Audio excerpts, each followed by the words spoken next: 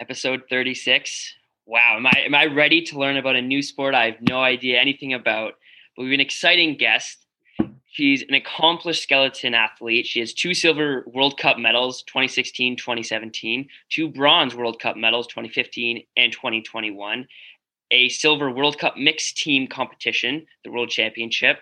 She recently finished 8th at the 2018 Olympics. Am I absolutely excited to hear today, Miss Jane Channel. Hello, thank you for having me. I'm excited to be here. Well, thank you for taking the time. So first off, I just want to ask, so if you bobsled, you're a bobsledder. If you lose, you're a loser. Like, are you a skeletoner? Is that? No one really knows what we should be calling ourselves. We've heard, I don't know. We like to sometimes call ourselves like Skeletors. But yeah, there is no right or wrong answer, I don't think, to that. Because I was trying to come up with something and like describing to people who were having on. I'm like, yeah, she's a skeleton athlete. I'm like, I can't come up with anything to extend it that sounds like comfortable. I feel like that's what we usually call ourselves. So that's no problem. So you've had kind of like a diverse athletic background. You played softball and you ran track at SFU. How'd you end up going into skeleton? Honestly, it was being in the right place at the right time. Back I was watching the 2002 Salt Lake City Olympics with my grandpa, and a couple of sleds zoomed by on TV, and he looked at me with this like disgruntled face and was like, they're crazy. And so that kind of as inception and planted the seed, so to speak. And then you're right, I was a sprinter at Simon Fraser. And so the blocks was the strongest part of my race. I'd always be out in front, then everyone would always catch me. But with skeleton, it worked out really well because that's essentially the same action that we do at the start. And so the transition into skeleton was really smooth because of it. And so I knew I wasn't done sports after graduating. And so I moved to Whistler in the fall of 2011 without ever having tried it before and said, this is what I'm going to do. So have you been like a big adrenaline junkie? Is that what kind of stood out to you? Or was it kind of just, it's a sport that you thought that you could find a lot of success in? Neither, to be quite honest. Just, I wasn't ready to be done with sport, with competition. I didn't know what I wanted to do after graduating university. And with having the Vancouver 2010 Olympics in my backyard, having those legacy venues there and available, like seeing John Montgomery with his pitcher of beer walking down Whistler Lane, and just again being in the right place at the right time, everything just kind of came together with that thought of why not. And so you went to some bobsled camps as well, right? Yeah. And yeah. what was it, just that bobsled, you didn't think bobsled was a good fit? Or I'm assuming that they were probably going to say like, you're going to have to put on a whole bunch of weight.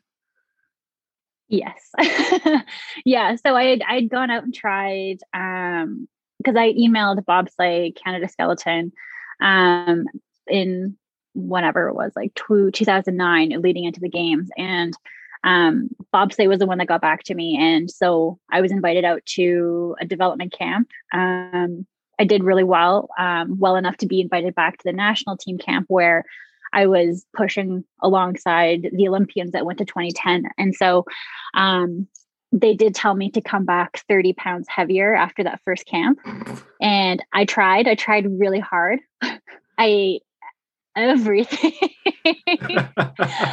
everything and anything. And I did put on some weight, but it wasn't good weight and it wasn't enough. And they wanted me to move up to Calgary with only having like the 1.5, 2 years left of university, with the chance of maybe forerunning the 2010 Olympics. And so it didn't weigh out properly. The cons outweighed the pros in this case. And so I just said thanks, but no thanks, and decided to just finish off school and then pursue skeleton. So you said finishing off school. So you graduated in 2011, and then you said you moved straight to Whistler to just dive into skeleton. What was the lead up to making that decision to just go all in? Honestly, I don't actually know. It was, I just was kind of a lost soul, a bit of a lost puppy after graduating, I honestly don't remember what was going through my head at that point in time. If it was, yeah, I honestly don't remember. I know me and my buddy who was also on the track team who graduated at the same time, we both wanted to go and give it a go. And so we had been up a few times to try and find a place, to try and find jobs.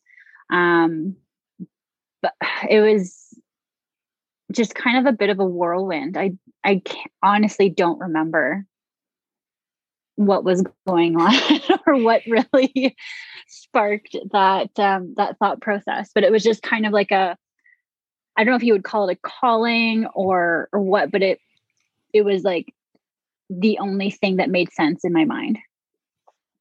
So like, I'm guessing that was a super easy, like it was an easy decision to just be like, I'm going to bet on myself. Like, I know I have the ability. When I went up, it wasn't as if the Olympics obviously were our goal for anyone who's starting an Olympic sport. You'd be lying if you weren't, but it wasn't as if I was going up with a mission. It was just a step. And I guess it was almost like, it was very naive of me to be moving up there without ever having tried it. Like, who does that? Thinking back about it. But it was just like step one. And then I was going to figure out step two when I got there.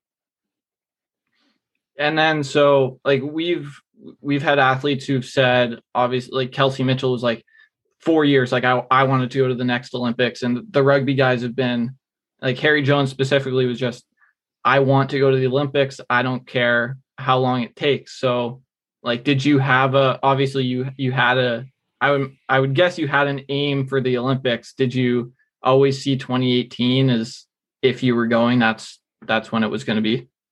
Yeah, definitely. Like I knew that, starting in 2011, the 2014 Olympics were just way out of reach. There was no way. And so I was really fortunate, though. I got to actually travel and compete with John Montgomery and Melissa Hollingsworth and a few of them from that era. And it was really, really cool to be able to get to slide alongside, I guess, the big names, my role models, my idols, I guess, from when I first started. So that was incredible. And so just kind of seeing them and their process and like the stresses and pressures that they were feeling leading into the 2014 games was really interesting. It was, I learned a lot from them. And so the 2018 Olympics were then 100% what I was aiming for after seeing them and retiring from the sports. And so that opened up a few spots on the World Cup team, which I then jumped onto and took advantage of. I can only imagine what that would have been like, getting to train with especially John.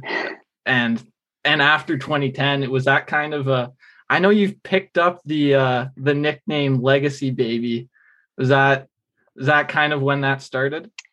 No, that kind of started leading into the Pyeongchang Olympics. Then when I made the Olympic team, that's when it kind of was, I guess, officially given to me, just because I was one of the first, I guess, outcomes of the Vancouver 2010 games. And so having the legacy facilities and everything, it just kind of came to be. And so yeah, I wasn't expecting that nickname. And so I feel really proud and humble to have that be given to me. And then so 2014-15, you made your debut on the World Cup circuit.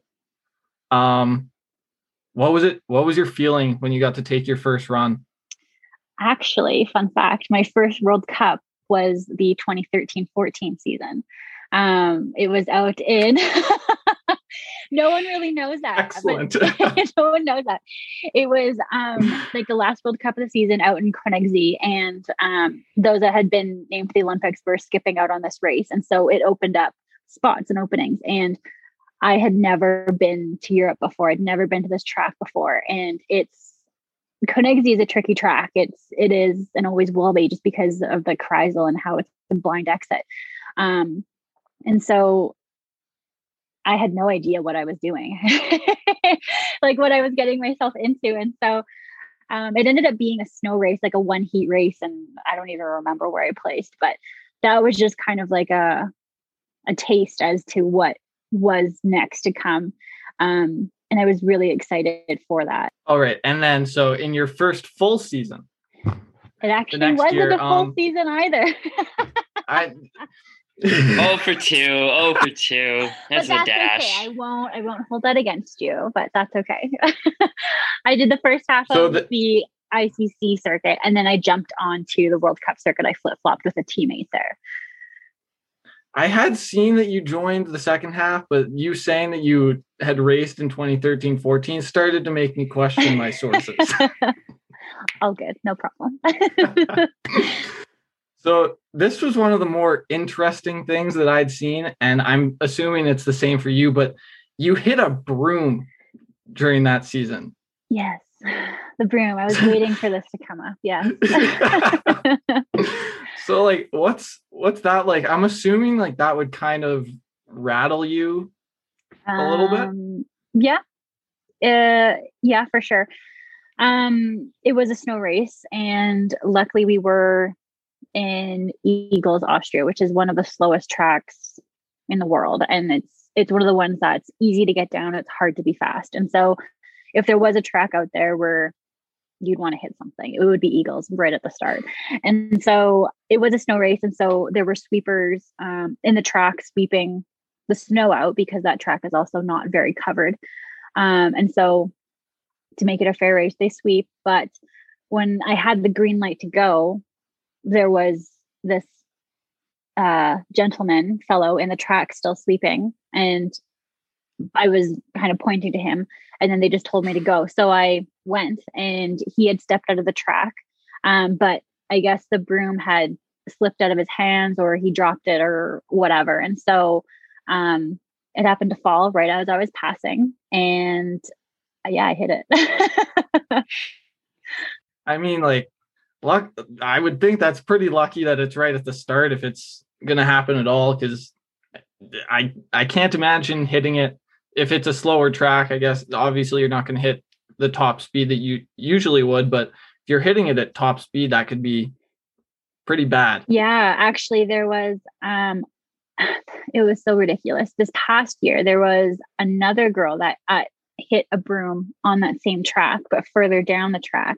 And like the sound of I woke up to tweets or messages or something like, oh, like Jane is another member of the broom club. And I'm like, what is happening? Like, what are they talking about? And so I went and like looked, and her name is Katie Tannenbaum, and she slides for the Virgin Islands, and she had hit a broom that had, I guess, blown into the track. And just the sound of like the broom hitting her helmet, just that like thunk sound was just like, I knew she was okay, but it was just, like, no, like that shouldn't happen. Like, why is it both broom runs on the same track? Like, clearly something needs to be fixed, or safety protocols need to be adjusted, because they got lucky that both of us were okay. But like, third time's a charm. Like, who's going to be a third? I don't want to be a third. So like, they need to fix something, just even if it's as simple as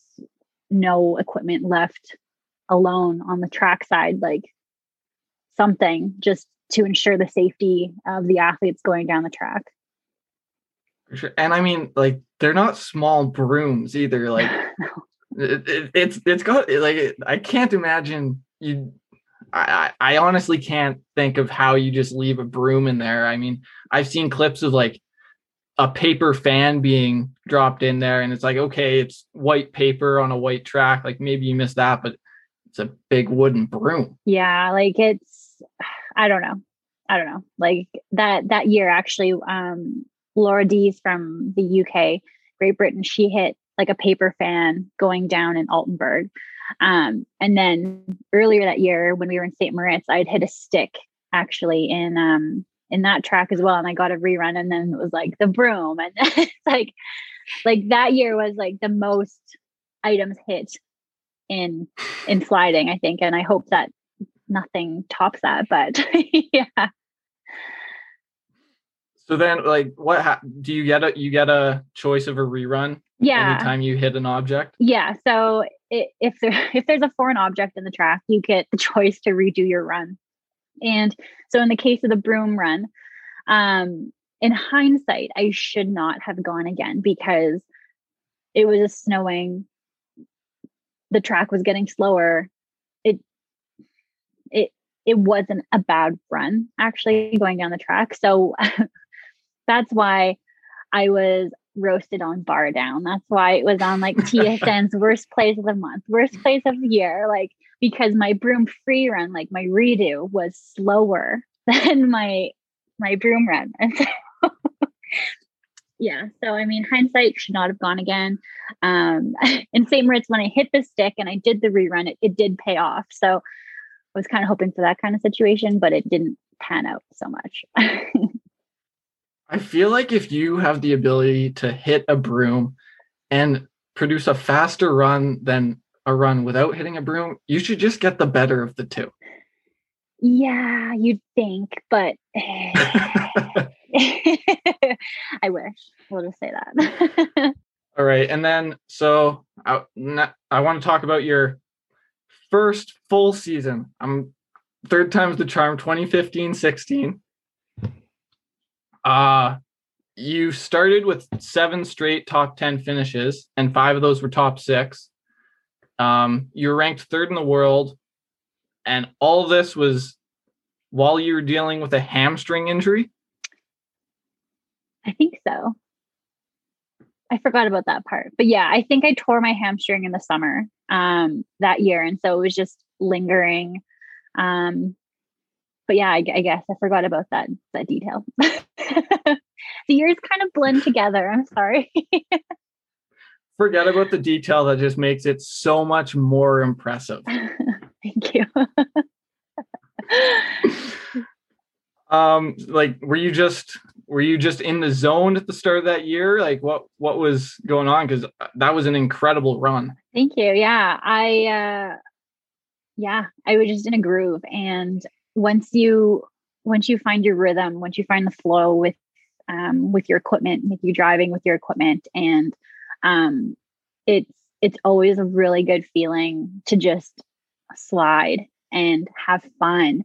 And I know that year, just because it was the first full season on World Cup, I was just having fun, and that's why I got into the sport. That's why I love the sport, because it's fun. It's fun to go fast. And the years after that, I put pressure on myself. And so the year after that was just horrendous. Oh gosh. And so I'm really trying to get back into that same mindset. Actually, that was a lot of the mental work that COVID has given me the time to do, is that mental work, that to just, whatever happens, but I'm going out to slide because it's fun.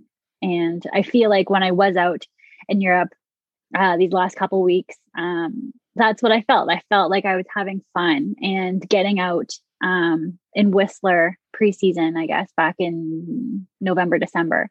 I was out sliding with the new development crew, the snipers, they're called. And it was just so much fun to be out there sliding again with athletes that are out learning, that are having fun, and just a completely different atmosphere. And it's so refreshing. And so I was really bringing that into into this year, that and having that momentum with just getting back to the basics because it's fun. So you said like that was before you started putting pressure on yourself. So you were that athlete that everybody had to look out for, and they're like, oh, there's not a whole bunch of expectations on Jane. Like that's the most dangerous athlete that there is the one with no expectations, who's out there just having fun. 100%. Yeah. It's like at that point when there are no expectations, when you don't have that pressure on yourself, like you're sliding, we call it like you're sliding free. Like you're just dancing with the track, and you're just letting it fly. And it's something that every slider is striving towards. And it's really hard to get into that rhythm, to get into that motion. And so when you do find it, you do everything you can to kind of protect that momentum and to try and keep it going forward. And then I know you said that you kind of forgot about the torn hamstring, but I still have to ask, because I mean, I tore mine. I could barely walk. So this is incredible to me. How are you able to deal with the injury while going through a season? We were lucky. I'm trying to think if we had a physio that season. Usually we have access to physios, or the federation will send a physio or a therapist out with us. And so working closely with them obviously helps that process with the healing of it, or like the maintenance of it, just to try and keep it somewhat healthy enough. But as well with skeleton, when we're pushing like bent over with our sleds, there is a lot of strain on your body, just because it is such an unnatural motion. Like who runs like that? But as well, you're not getting into that upright running motion, that sprinting motion, where in the past, like I thought it was like the third time I've blown my hamstring, and it's so stupid. And so I've been all too used to that feeling before. And so it's just being smart about it and listening to your body, and knowing what your limits are, and trusting that instinct, that gut feeling. And then, so you finished third at Winterberg that year, and then second at Park City. What did it feel like to get to stand on the podium? It was incredible. The one in Winterberg, I think I was crying like an absolute baby. Like I just wasn't expecting it, and it was just so surreal that like at the world champs the year before that, I had placed fourth by 0.06 seconds next to my teammate there, missing the podium. And so I knew I could do it, but it was a matter of putting all the pieces together. And so like I was notorious for having like one really bad run or one really good run, or vice versa. And so just being able to put those two good runs together was a big confidence booster and a stepping stone to think that I can do this. I can compete with the best of them. Like I should be here. And that kind of self-doubt was something I really struggle with and still do. So it was a really important big milestone for me.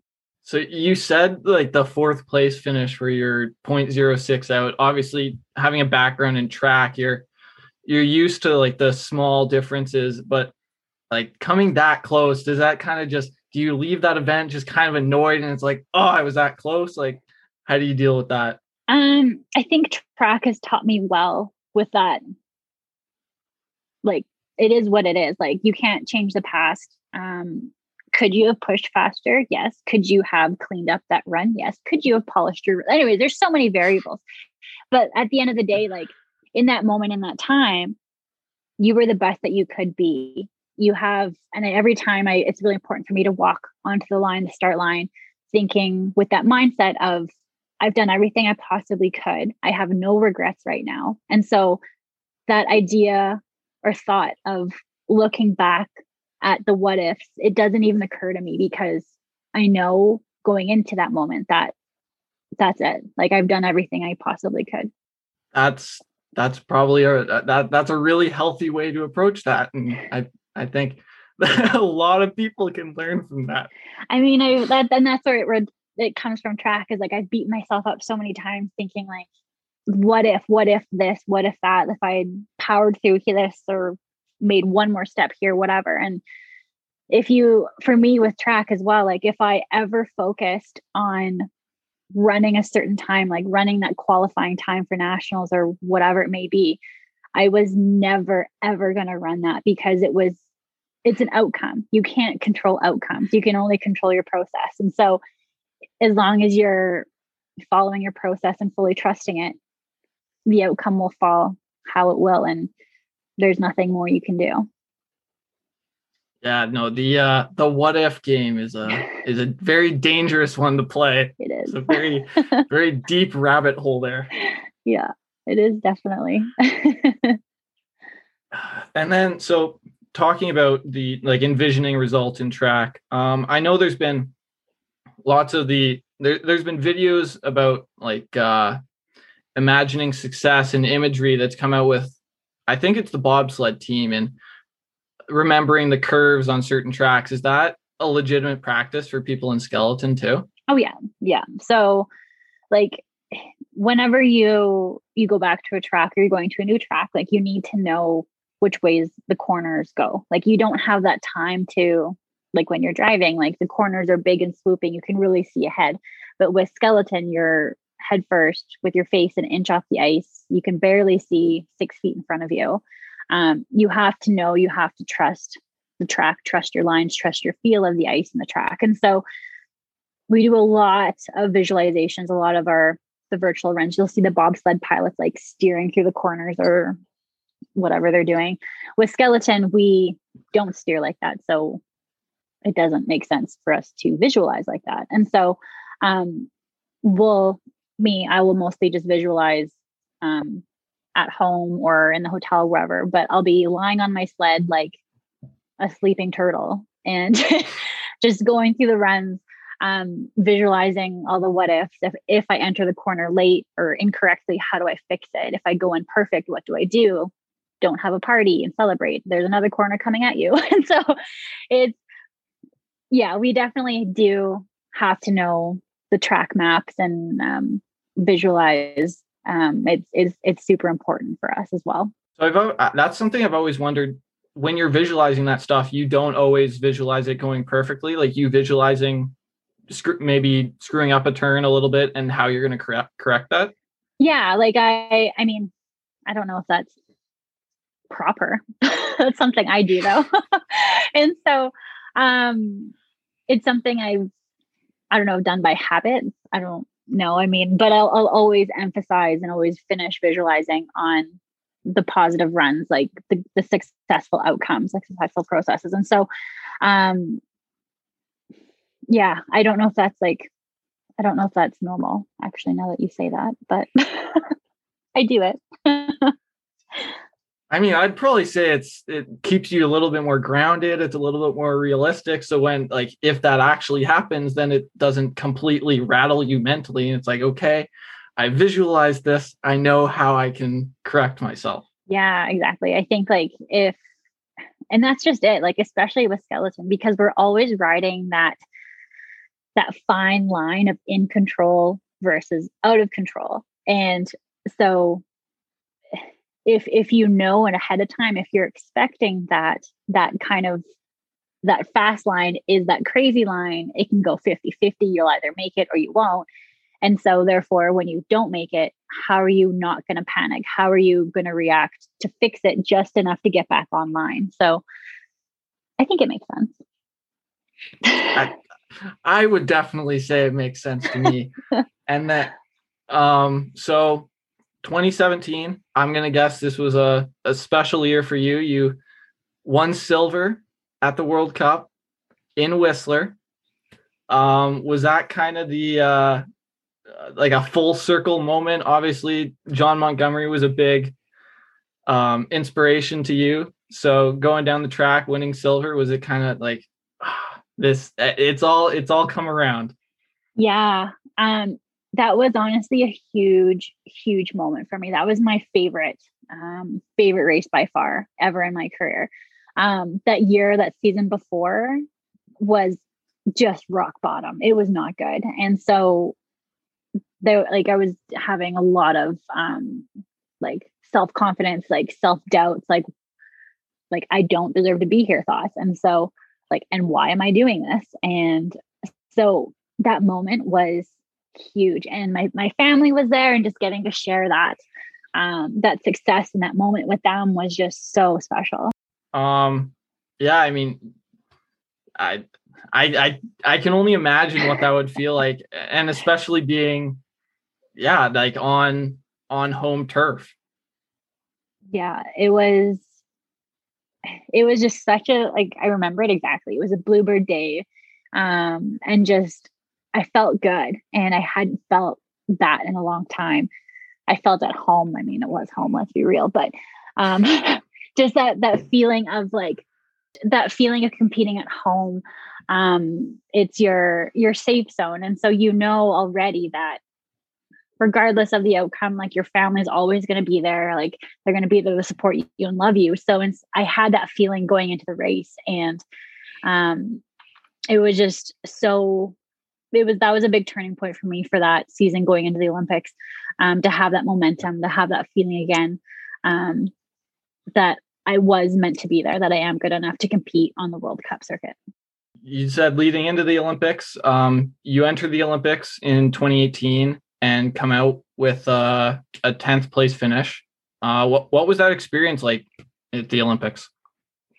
Honestly, I, like anyone going into the Olympics, like, you're going in with that mentality of you're going to win a medal. And so I had so much pressure. I put so much pressure on myself that I was an absolute disaster. So I journaled when I was there, and I went back and was looking through my journal the other day, actually. And good God, every day I was writing, today was awful. I was crying so hard. There was one day I wrote where my eyes were so swollen and puffy. And I remember that day, just, they were so swollen, I couldn't even open them. It was ridiculous. And so I had a chat with my sports psych, and he just helped put everything into perspective. He helped me. And then, like, after that, it was just a 180. Like, what was going to happen was going to happen. And I could only try my best. And that was enough. And that was okay. And so I can only control what I can control. And so my goals turned from winning a medal and coming top whatever to actual achievable goals that I knew I could achieve on my own without comparing myself to anyone else. And so it turned from, like, placings as a goal to splits and within the track. And so the start is the one of the strongest parts of my race. And so therefore I knew I could control that aspect of the race. And so my goal went to having the fastest starts in all 4 heats. And then my driving abilities and everything else down the track was going to happen. And so I was able to achieve that goal of having those 4 fastest start times. And so that, combined with some other stuff that was going on and everything. And I was actually really happy with how the Olympics went. I feel like, sure, things could have been better. Sure, things could have been faster. But again, that's all the what if that we're getting caught up in. And so it's actually super interesting chatting with some of my teammates that were there at the same time, like how we had completely different experiences. And so it is what you make it. And so I'm so glad I had that conversation with my sports, like, to be able to take that pressure off of myself and to kind of just put things back into perspective. And I mean, our team, when we were there, none of us had been to the Olympics before. We were all rookies. And so we had no idea what we were getting ourselves into. And now moving into working towards the Beijing 2022 Olympics, seeing how everything happens and knowing what kind of, like, juicy equipment people bring out, I feel more prepared going into this next Olympic year to try and qualify. And I like what you said, and, like, it is what you make it. And I think there's a lot of athletes that go to the Olympics with these huge expectations on themselves, and, like, maybe they don't meet them, and they end up kind of ruining the whole Olympic experience, like we're not only their competition, but getting to enjoy everything else that's going on. So were you able to enjoy Olympic life in the village and kind of interact with some of the other sports and the other athletes? Yeah, like it was, we got there really early because skeleton, we actually had training at the venue before opening ceremony. So we were there for a really long time, something like a week before it actually started. So we got we were really fortunate to be able to kind of acclimatize and play all the fun, like find the pin games and all of this stuff like before our event, and so we can get that out of our systems and everything. And so yeah, it was a lot of fun. Like my family came out, like we didn't do a lot of traveling growing up, and so to be able to get them into Asia for the first time was so cool and so exciting. And so to be able to share that experience with them was really special. It was really exciting. Was there like a favorite event to go and watch when you weren't competing, or favorite activity that you got to do with the family while you were over there? Honestly, like so right after my event, I hung out with my family for the next few days and stuff. And when I did go to the events, I went to curling, I went to the women's hockey games, and to I think it was Big Air. And everyone is just so impressive at their sport, and that everyone is just so specialized. And so like you can actually, this sounds really weird, but like with skeleton, if you're really good at your sport, we look like we're just lying there. You look like a sack of potatoes because you know exactly where to steer. You're just letting it run. And so therefore you're doing enough, just enough kind of thing. And so compared to say like hockey, when there's just, you can see the effort that they're putting into it. And like curling, you can see the emotion behind when they're yelling hurry hard kind of thing. And so it's just so different than skeleton. And I feel like I forgot about that. So seeing the best of the best competing in what they do was just phenomenal. It was so cool.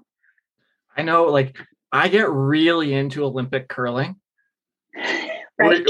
Yeah, like I wanted to know, like, was it super intense in there? Like when there's a big shot coming, or like the team has the anchor, was like everybody just into it? Yeah, well, because there's a couple games going on, and so if you're not watching, or if the other game beside it, I don't even know if they're called. Are they called games? That sounds really. I think it might be a match. Yeah, okay. Match makes sense. When the other matches are going, if you're not watching that one, and there's a big play, then you're just like I missed it, but you can obviously still see the rocks moving the and outcome everything. And everything, so yeah, which is like, it's cool in that sense that there's a lot going on. And so you can, when the skip, I guess, is throwing the last stone, it is always exciting because it's like, oh, what's gonna happen? But yeah, so I think curling was a ton of fun to see. And then as well, like Big Air, like that takes guts. I think skiing and snowboarding on its own down the bunny hill is crazy. And so I can't imagine doing that. And then I also can't skate. And so hockey as well, figure skating, like how do you ice dance on skates? Like I just can't dance either. Like, so anyways, it's just so cool to see everyone with all of these skills that I do not have competing and for the Olympics, for all these medals. I think it's so cool. Yeah, I know when I'm watching, it's usually in order of like the most intense is curling's up there, usually more so just because like it's me and some buddies and we're drinking and watching curling, and it's just an incredible time. And then like I love watching bobsled and skeleton, and then speed skating. I think speed skating gets super intense. Yeah, that I wish I could have gone to see some of those races, but there were no tickets or extra tickets or anything like that to get in to go see. But that was one that I hope to be able to go watch sometime in the future at an Olympics, wherever they may be. And then I also think the I've also actually my friends, my teammates that went to go watch said that the biathlon was so exciting. Which so I want to go see that as well. And I think it was just like when they were shooting and stuff, and when just seeing them like just huffing it up the hill to finally like just full Zen mode to be able to shoot a target however far away is just anyways, yeah, crazy. Yeah, I'm with you on that one, Jane. I think biathlon is just absolutely incredible. I'm taken away by it. But what were you gonna say, Wyatt? Oh, the most defeated I've ever seen an athlete is if you see one of the world powers in biathlon miss a shot. It's just never seen anybody more defeated. Just the look on their faces. Oh no. Yeah. And then doing that, the little lap or little penalty and stuff. It's just yeah. I wanted to kind of take a shift and talk about your kind of mental toughness and the mental aspect of the game. So you had talked about experiencing a sports psych you'd mentioned and everything that entails with such a mentally focused game. But how do you go through the highs and the lows of Skeleton?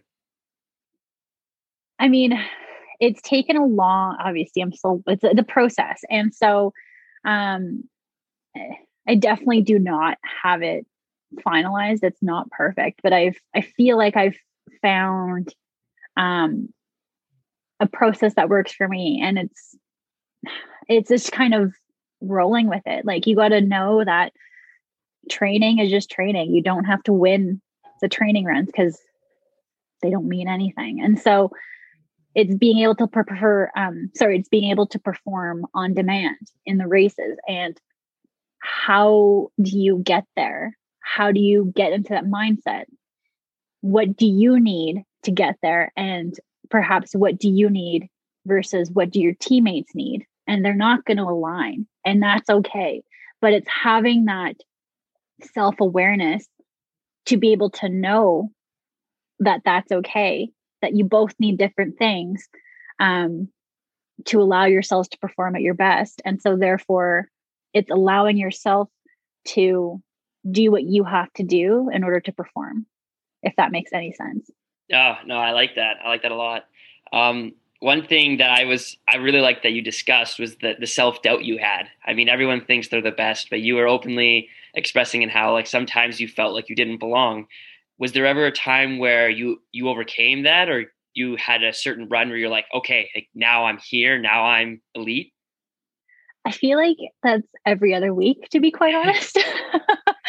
I feel like it's just always a roller coaster, especially with Skeleton. Like we're usually at a different track each week. And so sometimes you really, really get along with the track. And there's other tracks that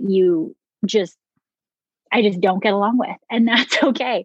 And so it's just a matter of being able to, I guess, compartmentalize those aspects, saying that just because you had a bad run, you had a bad race, it doesn't mean you're a bad slider.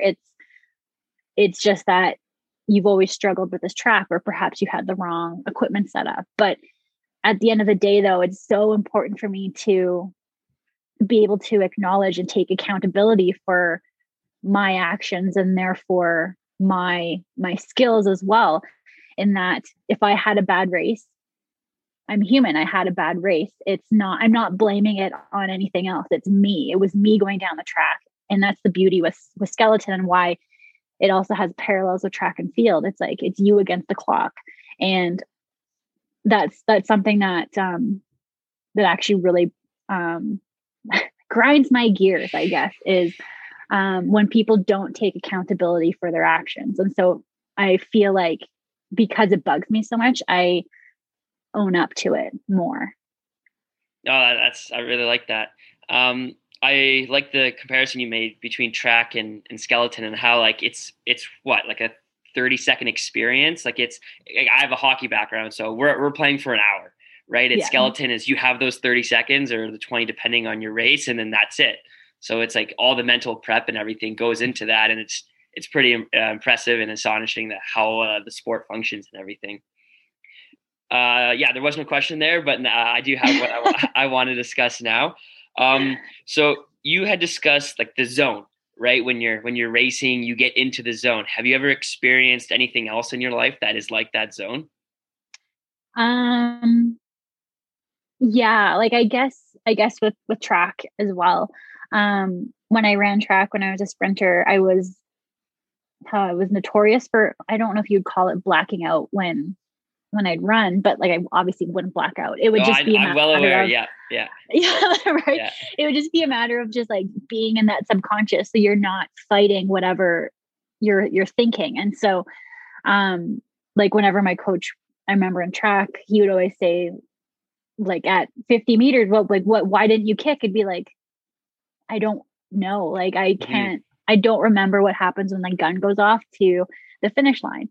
And so the skeleton, that's very not ideal because you need to know what you did in the corners to fix it and to steer and stuff. So but at the same time, it's that same kind of concept of how do you get into that, how do you tap into that subconscious and just let things flow, so you're not thinking, you're not overthinking, and you're not fighting your sled essentially. And so um that's also something I've worked really hard this summer with, is like how do you get into that mindset without forcing it, I guess. And Yeah. so, um, yeah, I feel like it's a lot of mental practice. It's like skeleton is such a mental game. And so there's a huge chunk of it that is mental. So like there's so many mind games that people play with each other. Like you play on yourself, like you're your own worst enemy. And so how do you break that down to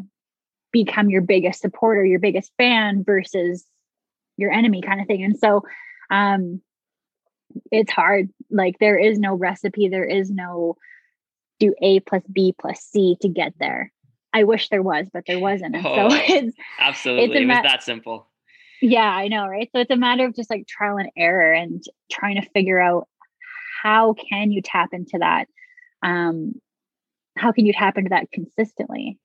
So No, that's really well said. Last question before we jump to my personal favorite, the personal questions. But you consider yourself not an adrenaline junkie, but I mean your sport is pretty adrenaline filled. And with that said, there is injury that is very likely. Knowing how extreme your sport is, has that thought of, I could get hurt here, or if I don't take a corner well, I could fall off? Does that ever cross your mind at all? um for sure, like you're always thinking of the what ifs or the crashes that happen. I mean, we've all taken our fair share of hits and stuff. Um, but the feeling of getting that tricky corner, getting through that corner just outweighs that risk. It outweighs that moment of self-doubt, I guess, when you're going through those sections. And so like you have to respect the track. You have to remain humble to it, because as soon as you're just nonchalant, walk up to it and just, I got this, it's gonna come and bite you in the butt. And so yeah, just kind of always knowing and having that respect for the track is so important. No, that's perfect. So we'll jump to the personal question. We'll do kind of like a rapid fire. Wyatt will go first, and then we'll kind of switch back and forth. But these will be the hardest questions you experience through this interview. And whatever the question is, just quick, simple answer. You don't have to give a thorough answer if you don't want to. Okay. So Wyatt will start with this one. Yeah, so this one's gonna probably it's gonna be a longer one, and it's one that I have interest in. Jack has interest in as a hockey goalie, but that the designs on your helmets, like the 2018 helmet that you wore, that might be one of the coolest helmets designs I've seen in any sport. So yeah, I think we're both just interested to know like what goes into the designs. This one was to pay tribute to where I'm from, and to show explicitly what we do. And so each Olympics has a motto.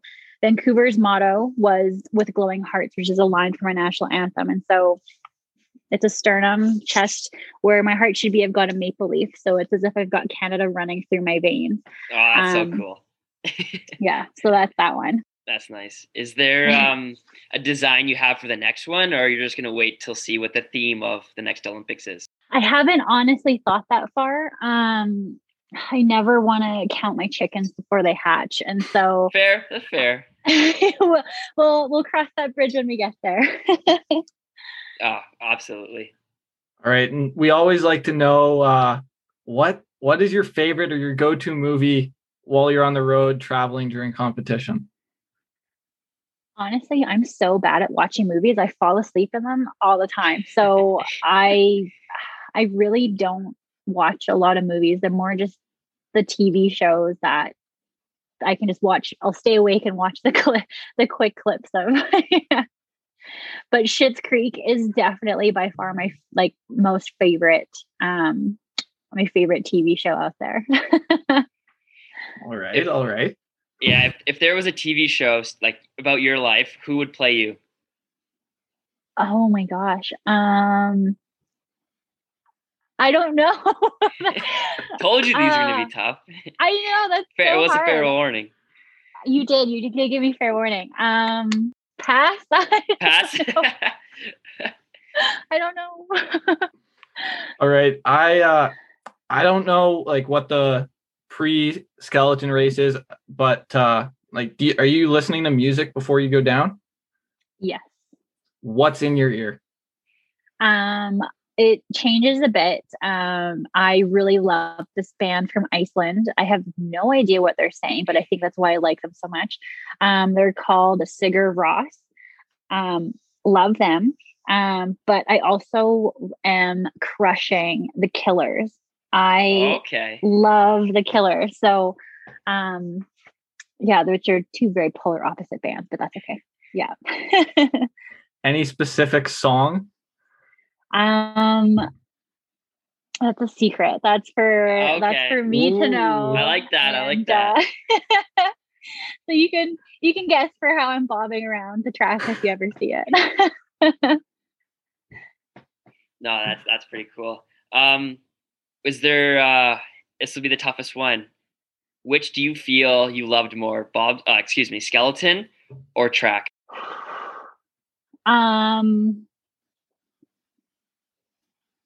Oh my gosh, you guys. There's aspects that I like of each. Okay, how about this? If this one's easier, you can answer this one. Would you rather have the same success in track as you have had in skeleton? Yes. Yes. Yes. I think so because just yes. Yeah. Okay. That's good. That's good. That's good enough. I like that answer. We love those questions. The transition mid career transition to another sport. We love throwing if you could have gone this way. Yeah, you could have if you had that success. I wish. Yeah. All right, and where do you see yourself once you've decided to call it a career? I'm currently working full time right now, so I would love to explore the options within the company that I'm working with. There is definitely room to grow, so I would love that. But I mean, I'm also open to coaching opportunities. I would love to be able to give back to whether it be the younger athletes or to go coach abroad. But we'll see if anything comes to fruition with that. As well, if I didn't compete or start skeleton out of university, I loved the weather. And so I think if there's an option to ever become like a weather girl, I think that would be so fun. But anyway, we'll see. That's very out there. I like that. Different. No, that's awesome. I have nothing else from my perspective. Unless Wyatt wants to add anything else. I've got nothing. Just thank you very much for taking the time out and sitting down with us and answering all our questions. Go ahead. I was going to say thank you guys for having me. It's been fun. Oh, you're now a member of also Team Canada, but the Moo Crew. So it's the Moo Crew. The Moo Crew. So you're a part of that now. So that's you can add that on your website, which I saw was absolutely incredible. It was pretty cool. But thank you for coming on. I'm so excited to learn more about the skeleton industry and hearing your story. Cool. Yeah. Thank you guys for having me. It's been a blast. And yeah.